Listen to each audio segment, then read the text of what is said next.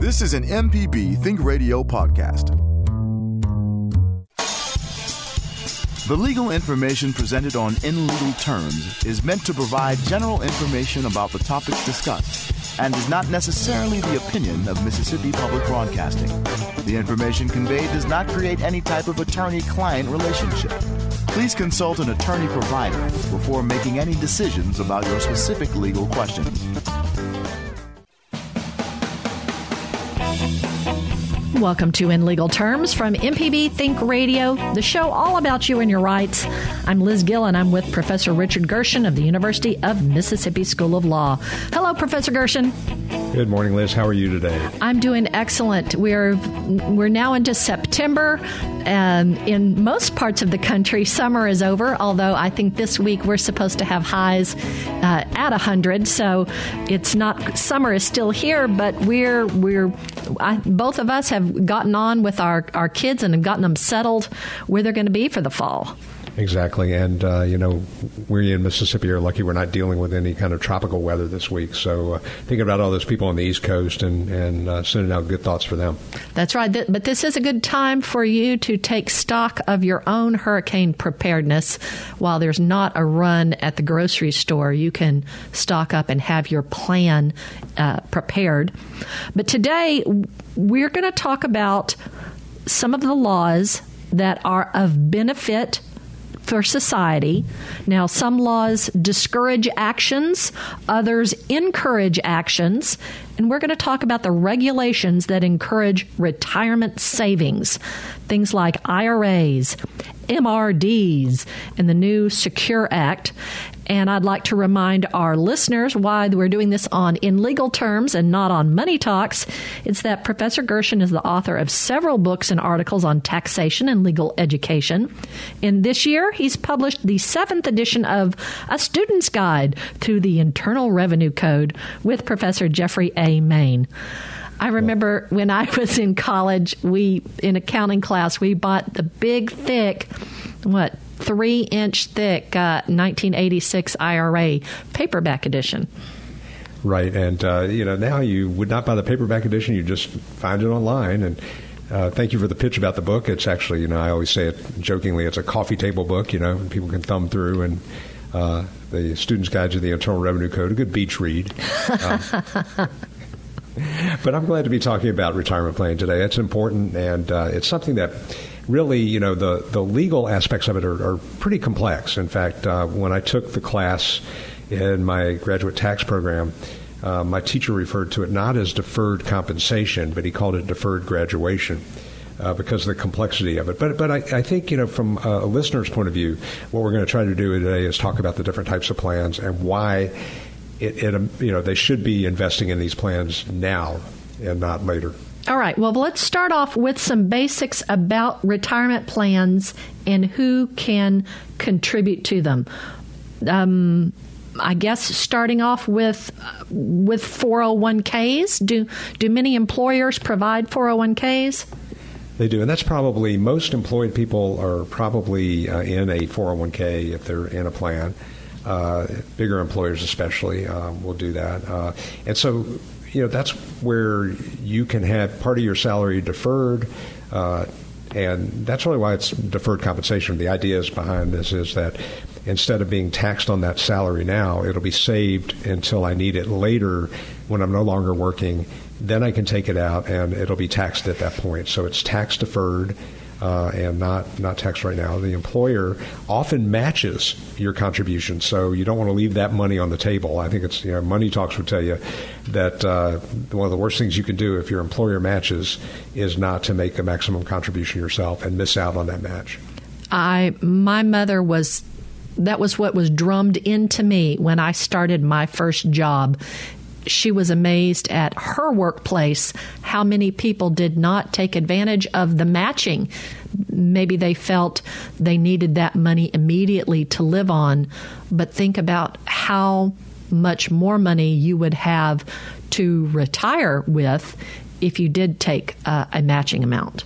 Exactly. And just a little bit when you're in your 20s and 30s, if you think about investing that over a 40-year period, is going to turn into a lot of money that you're leaving on the table if you don't do that now. So I tell my kids the same thing. You know, the first job you get, start putting money away. They've had jobs that were part-time jobs and things like that already, but you know, the first full-time job they have, they need to start putting that money away. Another type of voluntary savings account for retirement are the IRAs, the individual retirement accounts. Tell us about some of those.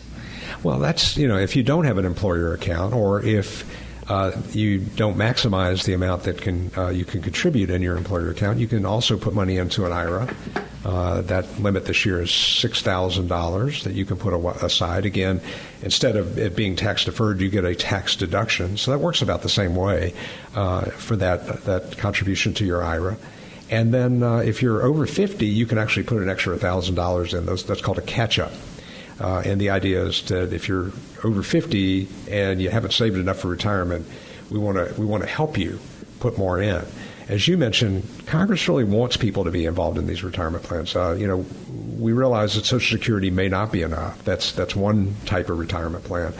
But these private plans that we are allowed to put money into are supposed to really be our major support in retirement. And statistics show that Americans are not saving for retirement in the amounts that they need to. And we're living longer, too. What's the buzz phrase this summer? It's not burden to society or a drain on society, but I guess the government would like us to make sure we save enough so that we aren't taking social program money.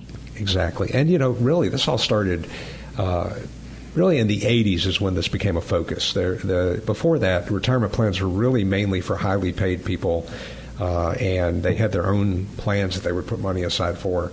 And then the Employee Retirement Income Security Act, ERISA, really tried to make sure that if a highly paid employee had a plan, that they also provided this plan for rank and file employees. That was the term they used back then. But, you know, the average person could take advantage of this retirement planning as well, because Congress realized how important it is for all of us to save. If you've been thinking about retirement this summer, wishing you could retire to that beach somewhere, some beach, or retire to the mountains, or just stay home and take care of your home and castle.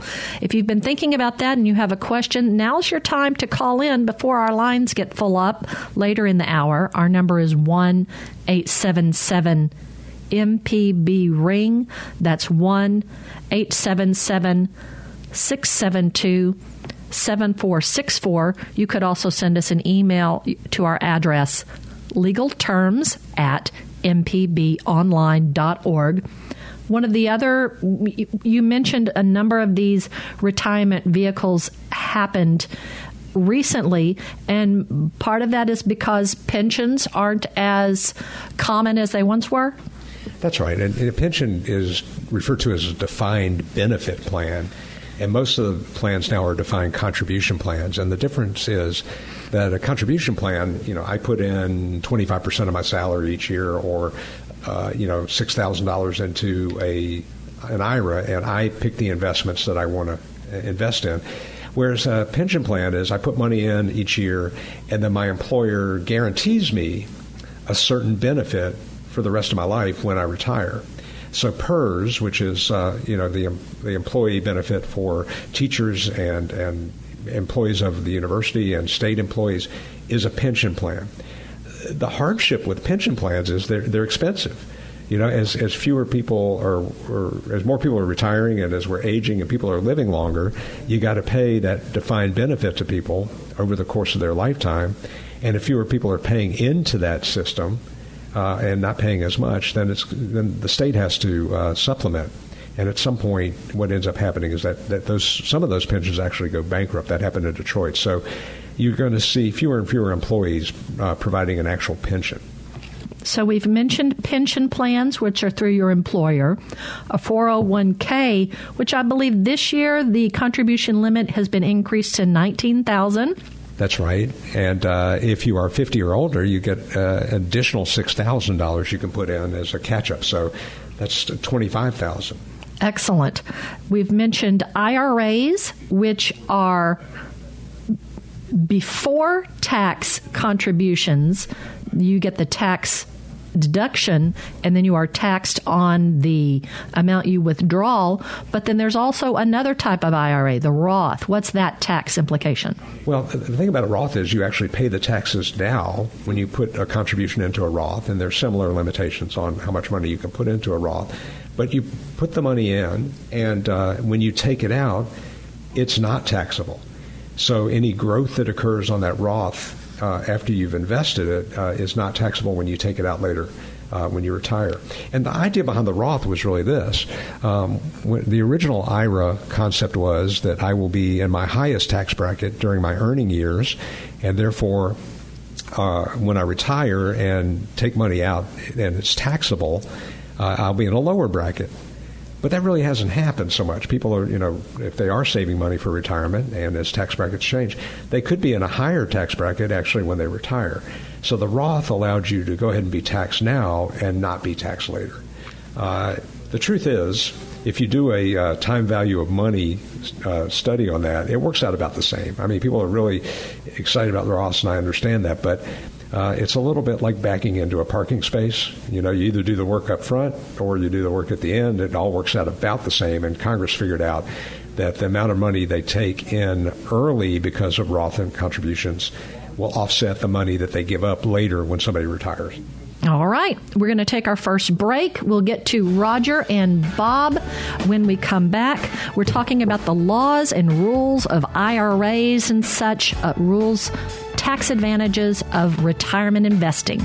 If you have a question about the laws concerning how your retirement is taxed, call us. Our number is 1-877-MPB-RING. That's 1-877-672-7464. And you can also send us an email. Our address is legalterms@mpbonline.org. Where else can you learn about retirement investing? I'll tell you after the break. You're listening to In Legal Terms on MPB Think Radio.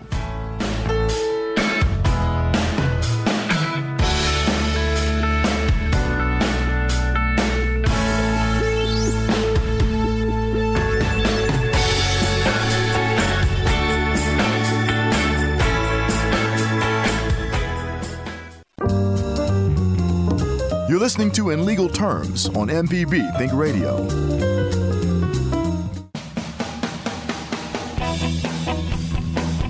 Welcome back to In Legal Terms. Not everyone has a chance to listen to our show live.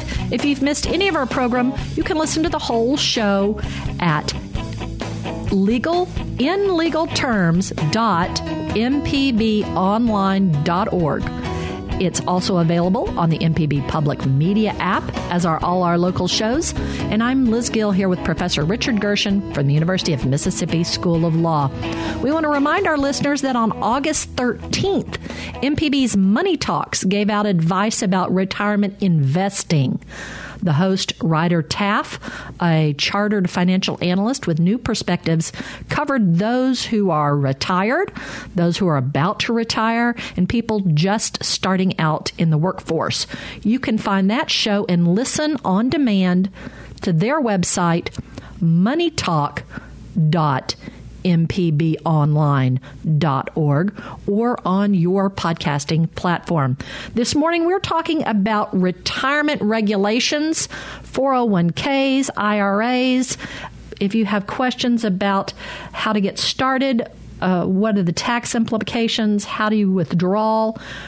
This is what we're talking about with our tax expert, Professor Richard Gershon. And we have a few calls to go to first. Let's go to Roger in Florence. Roger, thanks so much for calling into In Legal Terms today. Oh, it's my privilege, and I appreciate what you do. And I especially appreciate the way you and others you usually interview use the English language. I seldom hear you start a sentence unnecessarily with the word "so." That's a plague to me. And then the other thing is, I seldom hear you insert two or three or even one time during a sentence the phrase "you know." Well, that's abbreviated. It's abbreviated. You know. It's okay. Forgive me for that. I'm calling because I have a particular hang-up with and as Rick Courtney knows well, and you may have heard this too, Prof. Bean, I resent the fact that our law allows people to have tremendous assets either hidden by trusts or otherwise and still qualify for federal tax benefits that I have to help pay. And so I have a question for you on the business of deferred comp, which I misunderstood, I guess, that was the thrust of this whole morning's presentation. Well, it's included. Are deferred comp assets counted for qualification for Medicaid?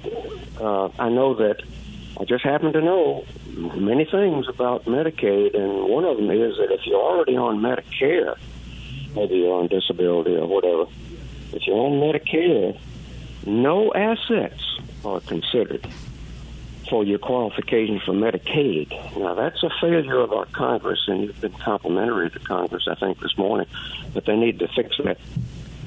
And that's a fact. If you're on Medicare for any reason, and you apply for Medicaid for any reason, your assets are not considered in your application. You can be rich. Okay, are deferred comp assets counted for someone who applies for Medicaid? Well, it's a great question, Judge, and I appreciate your call, and I know you've talked about this before. What you look at in Medicaid really is you have property assets and then also modified adjusted gross income. So they're not part of your modified adjusted gross income because they're not paid out.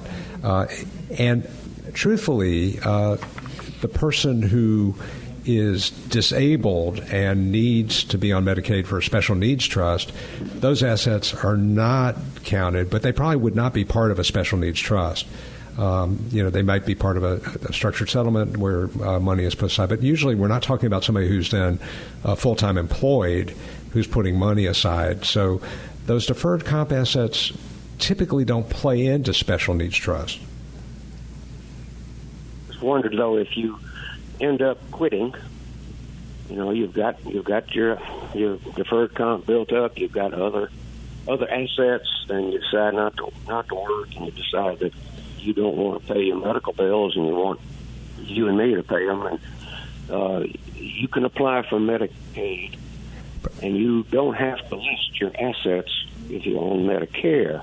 Well, there are other questions, but that was I don't know that that's within your expertise. No, it's okay. But the thing about it is there are clawback provisions. So if someone gets Medicaid and then there are assets available after their death, and which would include any deferred comp assets that they had, then those could be clawed back by the state to pay the state back. So. The idea with a special needs trust, and Rick Courtney can talk to this better than I can, is that you've got someone who needs additional income besides the Medicaid and the care they get from Medicaid and other state agencies for special needs, for things like a special vehicle because they're in a wheelchair. And Congress has provided that they can have a trust set up to give them those assets, and they will not be disqualified from Medicaid. So that's more of a policy issue, but right now that's what the law says. Yeah, it's absolutely a policy issue. Okay, well, that's the question. Thanks for what you're doing, and I appreciate both of you. And good job. Thanks. Goodbye. Thank you. We appreciate you calling in today, Roger. If any of our other listeners have a question, we would love for you to participate in our show. We're talking about the laws and regulations around retirement accounts, 401ks, Roth IRAs, how to withdraw, how much you can withdraw, how much you can contribute. Let us know if you have any questions about this with our tax attorney, Professor Richard Gershon. Our number is 1-877-MPB-RING. That's 1-877-672-7464. Or you could send us an email, legalterms@mpbonline.org. Next, we're going to go to Bob in Hattiesburg. Bob, thanks for calling in in Legal Terms. We appreciate you being on our show. Go ahead. My question concerns a Roth IRA. When is a Roth IRA account on distribution taxable to the recipient? all the contributions were made and paid taxes on, so there was no income that had not been paid taxes on prior to going into the Roth. Well, then the distributions are not taxable, and that really is the point of the Roth, is that you pay the taxes up front when you create a Roth, and then as you take distributions out, they're not taxable. And unlike traditional IRAs, where you have to start taking distributions at 70 and a half, you don't ever have to start taking those distributions from a Roth.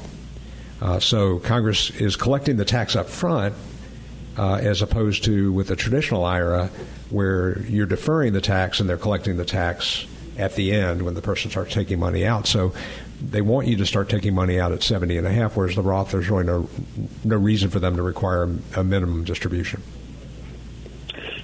Okay. There was a lot of language in the rules that I was reading that showed sometime it was taxable. I guess that's the money that was put in there that was never paid taxes on. That's right.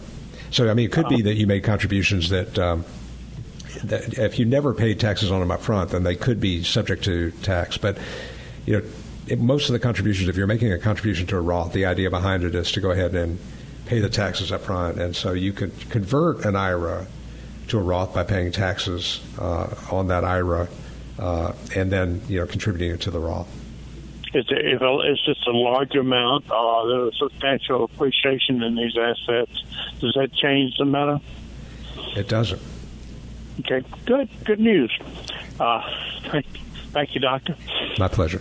All right. Thank you, Bob, for calling in to In Legal Terms. Let's go ahead and go to George in Picayune. George, thanks for calling in to In Legal Terms today. Go ahead. All right. Thank you for having me. I was curious if in a regular IRA account, if you have quite a few funds built up in there, if it's possible that you could buy rental property with those funds and actually use that as a vehicle within your IRA. And also, if so, what happens to you at 70 and a half when you have to start taking out a certain amount of your IRA? How would the taxes work on you at that time? Well, I'll take that last question first, if that's okay. Okay. The IRA minimum distribution has to start 70 and a half. By the way, if you have an employer plan and you're still working past 70 and a half, you don't have to start taking those distributions, and you can still contribute from that employer plan. But with an IRA, you got to start taking about 70 and a half, and they're taxable. So any amounts that you haven't paid tax on, which if you've deducted the amounts up front, and if there's growth and there are capital gains from investments, you have to pay tax on that amount. So you have a distribution that comes out; it's all taxable.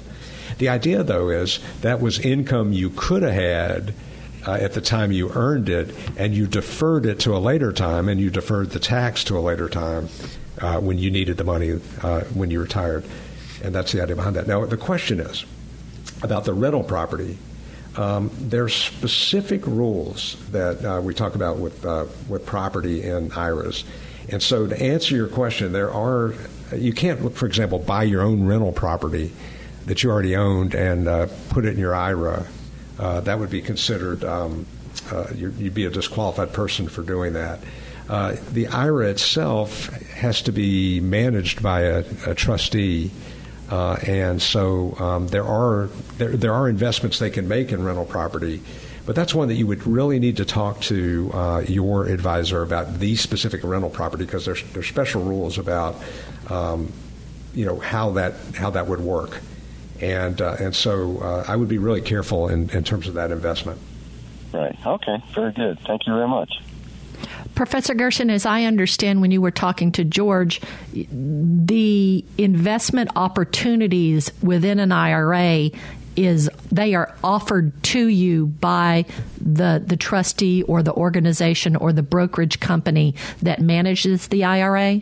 That's right. And so you'll see several now that are online. A lot of the companies whose names I'm not going to try to promote anybody in particular, but you should be able to talk to them and ask them what types of options they have.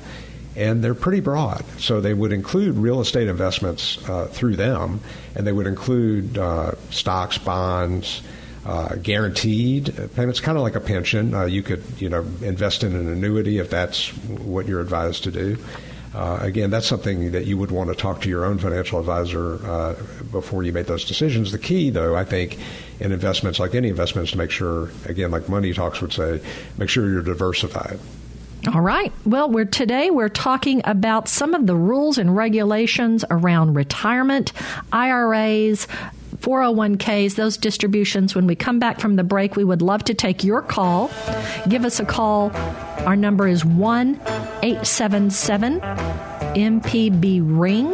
That's 1-877-672-7464 with your questions.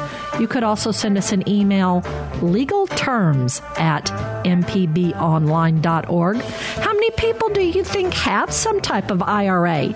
Do you think it's 31%, 54%, or 62% of Americans? We'll tell you when we come back from the break. You're listening to In Legal Terms on MPB Think Radio.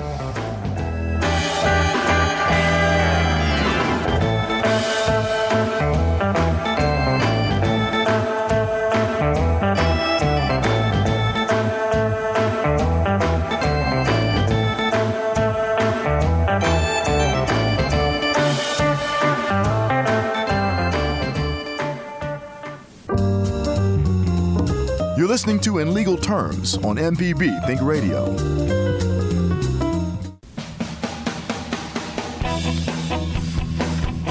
You're listening to In Legal Terms on MPB Think Radio. Professor Richard Gershon is our expert, tax and legal extraordinaire. We hope that you'll subscribe to our podcast. And folks, podcasts are just a way to listen to recorded programs on demand. There's many different podcasting platforms. Just download one to your phone through the Google Play Store. If you have an Apple, your phone already has a podcasting app. You touch a plus, something that's going to take you to a page to search for podcasts. Then type in Legal Terms in the search area. You can then touch the photo of us, subscribe, and you're notified when any new episodes are loaded up. We want to let you know that only 31% of Americans have an IRA. That's the 2017 number from TIAA's survey. The study also revealed that 56% of Americans think all IRAs are the same, which we are learning on this show that they absolutely aren't. This morning we're talking about the legal regulations, some of the laws around IRAs, 401ks, retirement plans. We have a couple of calls on the line. Let's go first to Q, who is on the road. Drive carefully, and we appreciate you calling in. Q, go ahead. Yes, ma'am. I just got a few questions. I'm 67 years old, and I have Medicaid, but I am driving full-time and still pay taxes on. Now, I did not have set up in a retirement plan, but I had some gold that I have stashed up for. How much can I contribute to IRA at my age? Okay, it's a great question, and you can contribute $6,000, but since you're over 50, you can actually contribute $7,000. And it's never too late to start contributing, so I encourage you to do that. One thing I wanted to point out, too, I mentioned the Roth IRA. You could do an Roth IRA, but I'm not sure that makes sense for you. The caller before asked, when are Roths taxed? And they're not taxed unless you leave the amount in the account for less than 5 years. So what Congress doesn't want you to do is be able to invest for a short term and then take it out and get tax-free benefits of appreciation. But other than that, Roths are not taxed. But I think for this caller, it's good to start putting some money away for retirement because it sounds like you're going to be working for a while and around for a while and in good health. Yeah. I was probably working another 3 years. I'm pretty healthy so far. Thank God. Well, that's great. And there will be some Social Security, too. We can't underestimate the fact that if you've been paying into Social Security, you're entitled to that when you retire as well. And the longer you work, the higher the amount will be that you take from Social Security. Okay. So you said I can put down $7,000 a year on that's right. Add it on to my retirement. That's right, and that'll be that you can deduct that from your taxes. That $7,000, and oh wow, okay. So that'll actually really the government is helping you. They're helping you save some money for retirement.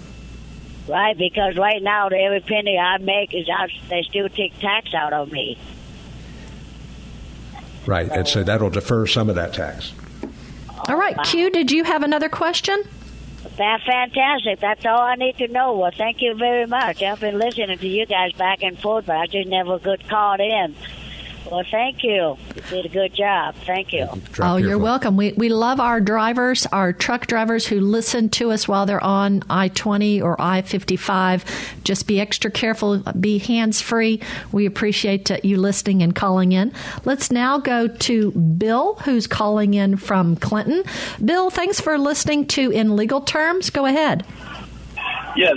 I have 5 checks that are from IRAs of my wife. The checks are dated August 8th. My wife passed away in July. Of course, we only have one bank account. It's a shared or joint account. Do you think I'll be able to get that money into my bank account? You should be able to. First of all, I'm sorry about the passing of your wife. That's very sad. And, the couple of things to think about. One is the checks that came to your wife. You're going to need to show a death certificate to the bank, and so you want to have somebody help you get some certified copies of death certificates. But yes, you'll be able to get those into the bank account eventually. The other thing is that the IRA that she had, you have a couple of choices. You can go ahead and take all the money out and be taxed on it, or you can still defer the taxes, based on life expectancy. So you'll have to take a required minimum distribution every year as an inherited IRA, and so something will have to come out, something will have to be taxed, but you can continue to defer at least part of that. Okay, sounds great. Thank you. Bill, we appreciate you calling in. Listeners, if you would like to call in, we've got Professor Gershon, and he is a tax and legal professor at the University of Mississippi School of Law. He's also our regular host for In Legal Terms. So this is a fantastic time for you to call in and speak with him. Our number is 1-877-MPB-RING. That's 1-877-672-7464. Professor Gershon, we got an email from a listener this morning who says, I'd like to cash in a life insurance policy. Payout would be about $20,000.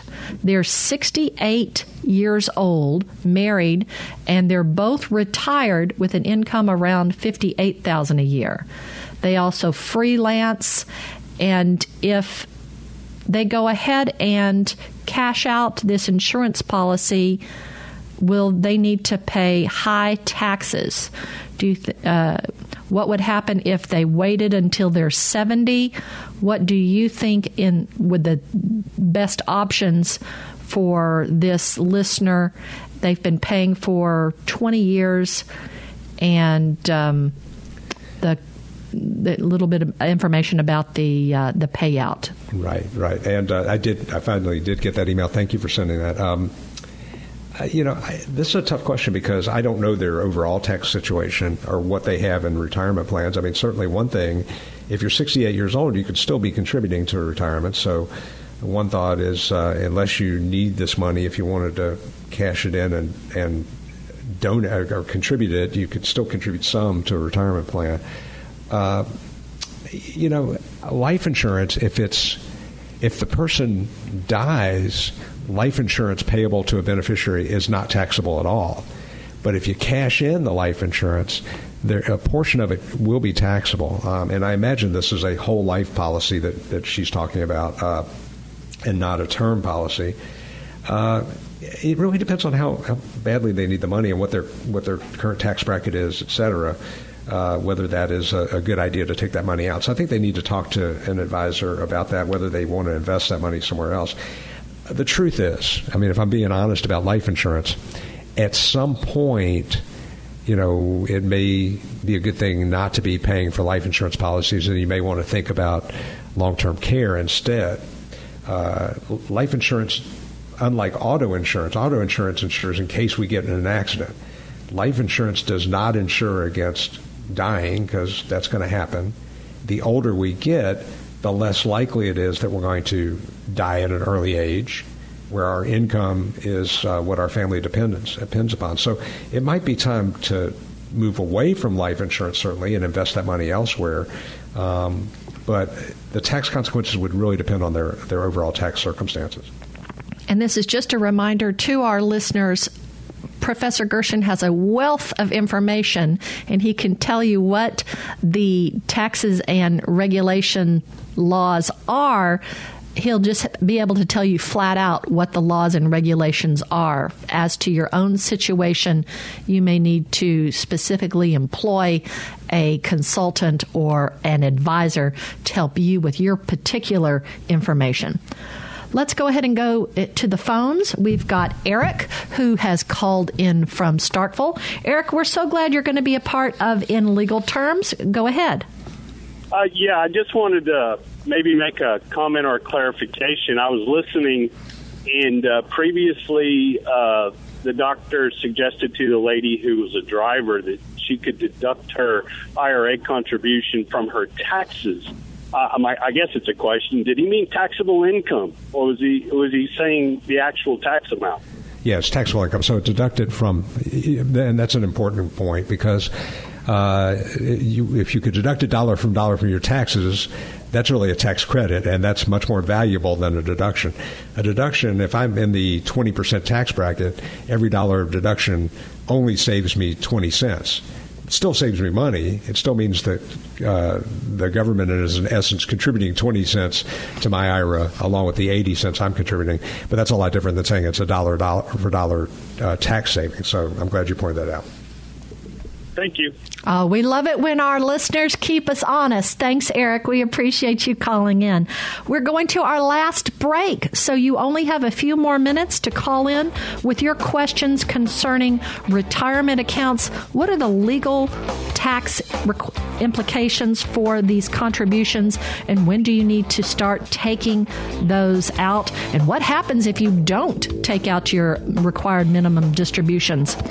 We want you to call in. Our number is 1-877-MPB-RING. That's 1-877-672-7464. You could also send us an email. Our address is legalterms@mpbonline.org. The IRAs were first introduced in 1974, but there was a change made to them in 2002. Do you know what that change was? Was it spousal IRAs? Was it IRAs for those under 20? Or was it catch-up contributions? We'll tell you after the break, and we'll talk about the Secure Act. This is In Legal Terms on MPB Think Radio. You're listening to In Legal Terms on MPB Think Radio.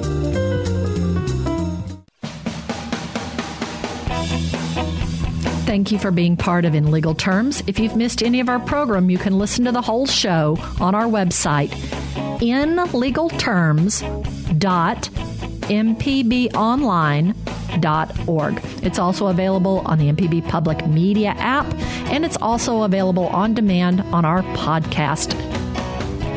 I'm Liz Gill. I'm here with Professor Richard Gershon from the University of Mississippi School of Law. Professor Gershon is a noted and author of many tax and legal publications. So this is your time to ask your questions about retirement plans, IRAs, required distributions. And we mentioned before, what's one of the newer facets of our tax regulations. It's the catch-up contributions. They weren't always available. It wasn't until 2002 that workers 50 and older were given the option to sock away a little extra cash for retirement. Professor Gershon, how much extra over the limits are individuals able to contribute as a catch-up? Well, $1,000 to individual retirement accounts, $6,000 to a 401k. So the limit for a 401k or a 403b, as the case may be, because those are for not-for-profit organizations, is $25,000. And then the employer, on top of that, can make their own contributions for the employee. So it could be a substantial amount that someone could put away for retirement. All right. I have found this very interesting. I like to know what's coming up, what's on the block, what we need to be ready for, and what you may need to call your representatives or senators about. Tell us about the Setting Every Community Up for Retirement Enhancement, the SECURE Act, SECURE. Well, the SECURE Act passed the House really easily. It's now being held up in Senate, and it may take some time, but it's a lot of people hope that the Senate will actually pass this act. So it's not law yet. But one thing it would do is it would increase the minimum distribution age from 70 and a half to 72 years. I think people are living longer, and so allowing people to keep their money deferred, tax deferred for another year and a half could be very helpful. It would also help part-time workers. Right now, part-time workers don't really have access to participate in employer plans, 401k plans, as the same way that full-time employees do. And in our gig economy, there are a lot more part-time employees and self-employed people. So if we're trying to make these plans more available to someone who's part-time, would be great. Also, you could contribute to traditional IRAs for as long as you wanted to. So, if I keep working and want to keep contributing my IRA even after I'm 70 and a half, under the SECURE Act, I could do that. Currently, the current law says I got to stop making contributions at 70 and a half. It would also create a requirement that if you inherit an IRA, instead of taking out required minimum distributions over your lifetime, life expectancy, you'd have to take those out over a 10-year period. So it would accelerate the amount of tax that Congress could collect from someone who inherited an IRA. I was looking at this, and there are quite a few things in this basket of options.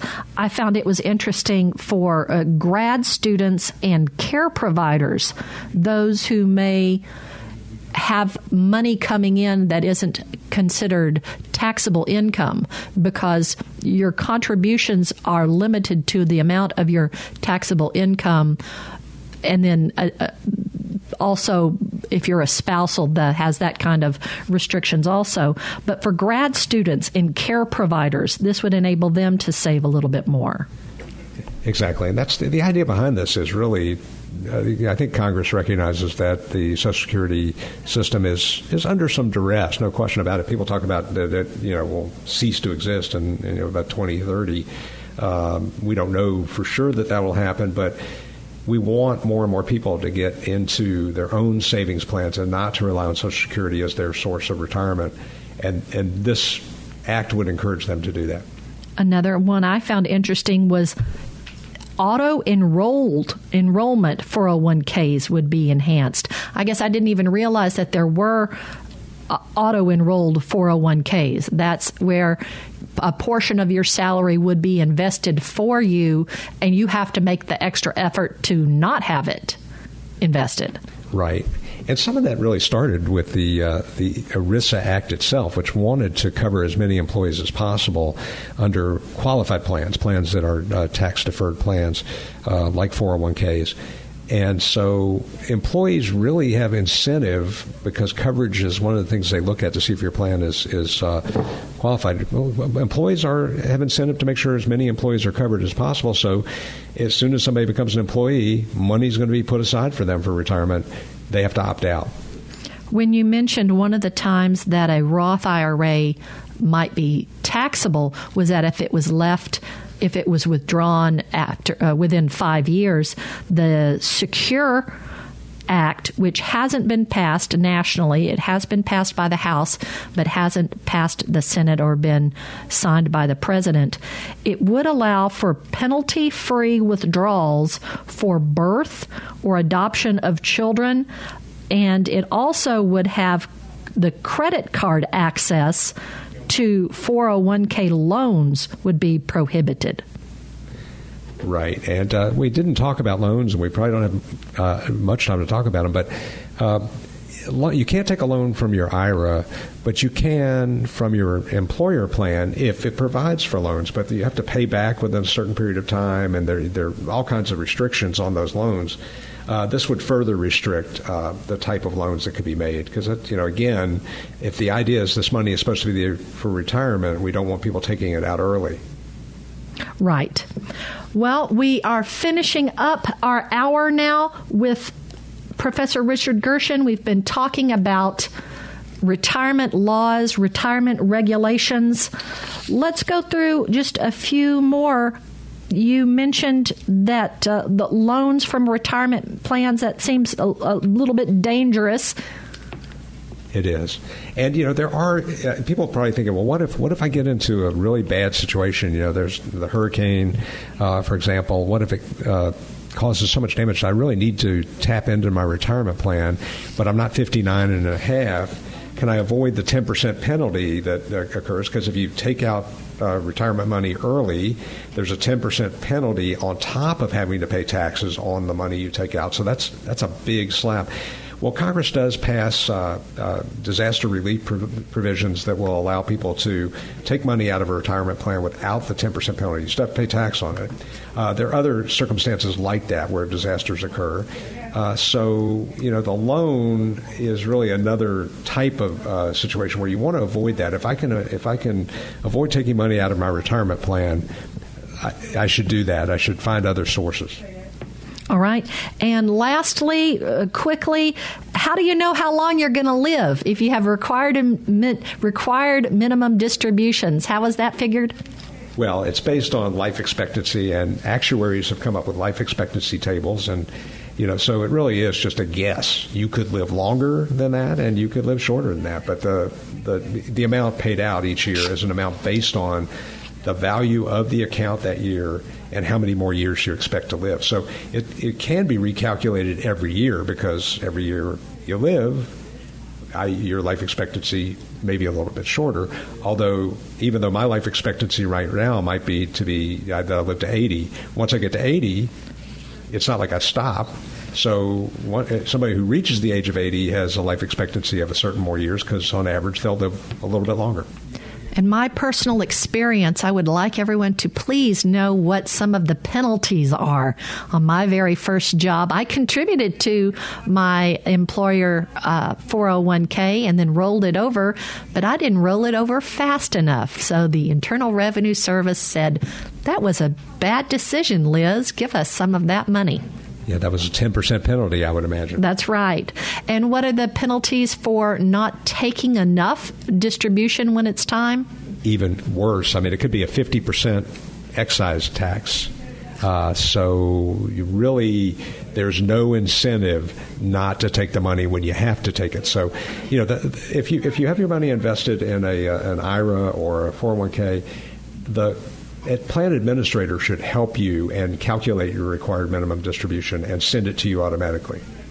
Well, this has been so much fun, Professor Gershon. I appreciate you coming on and giving us your expertise. You always get us some great guests, but we love to hear from you and churn some of that information out for you yourself.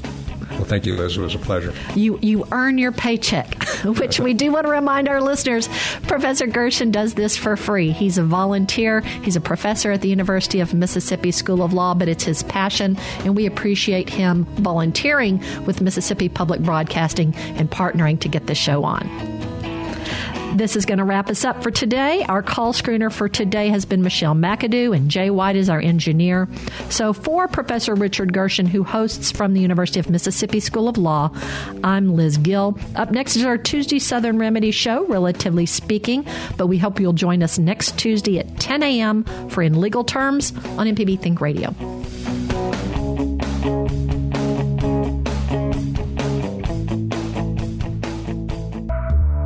This is an MPB Think Radio podcast.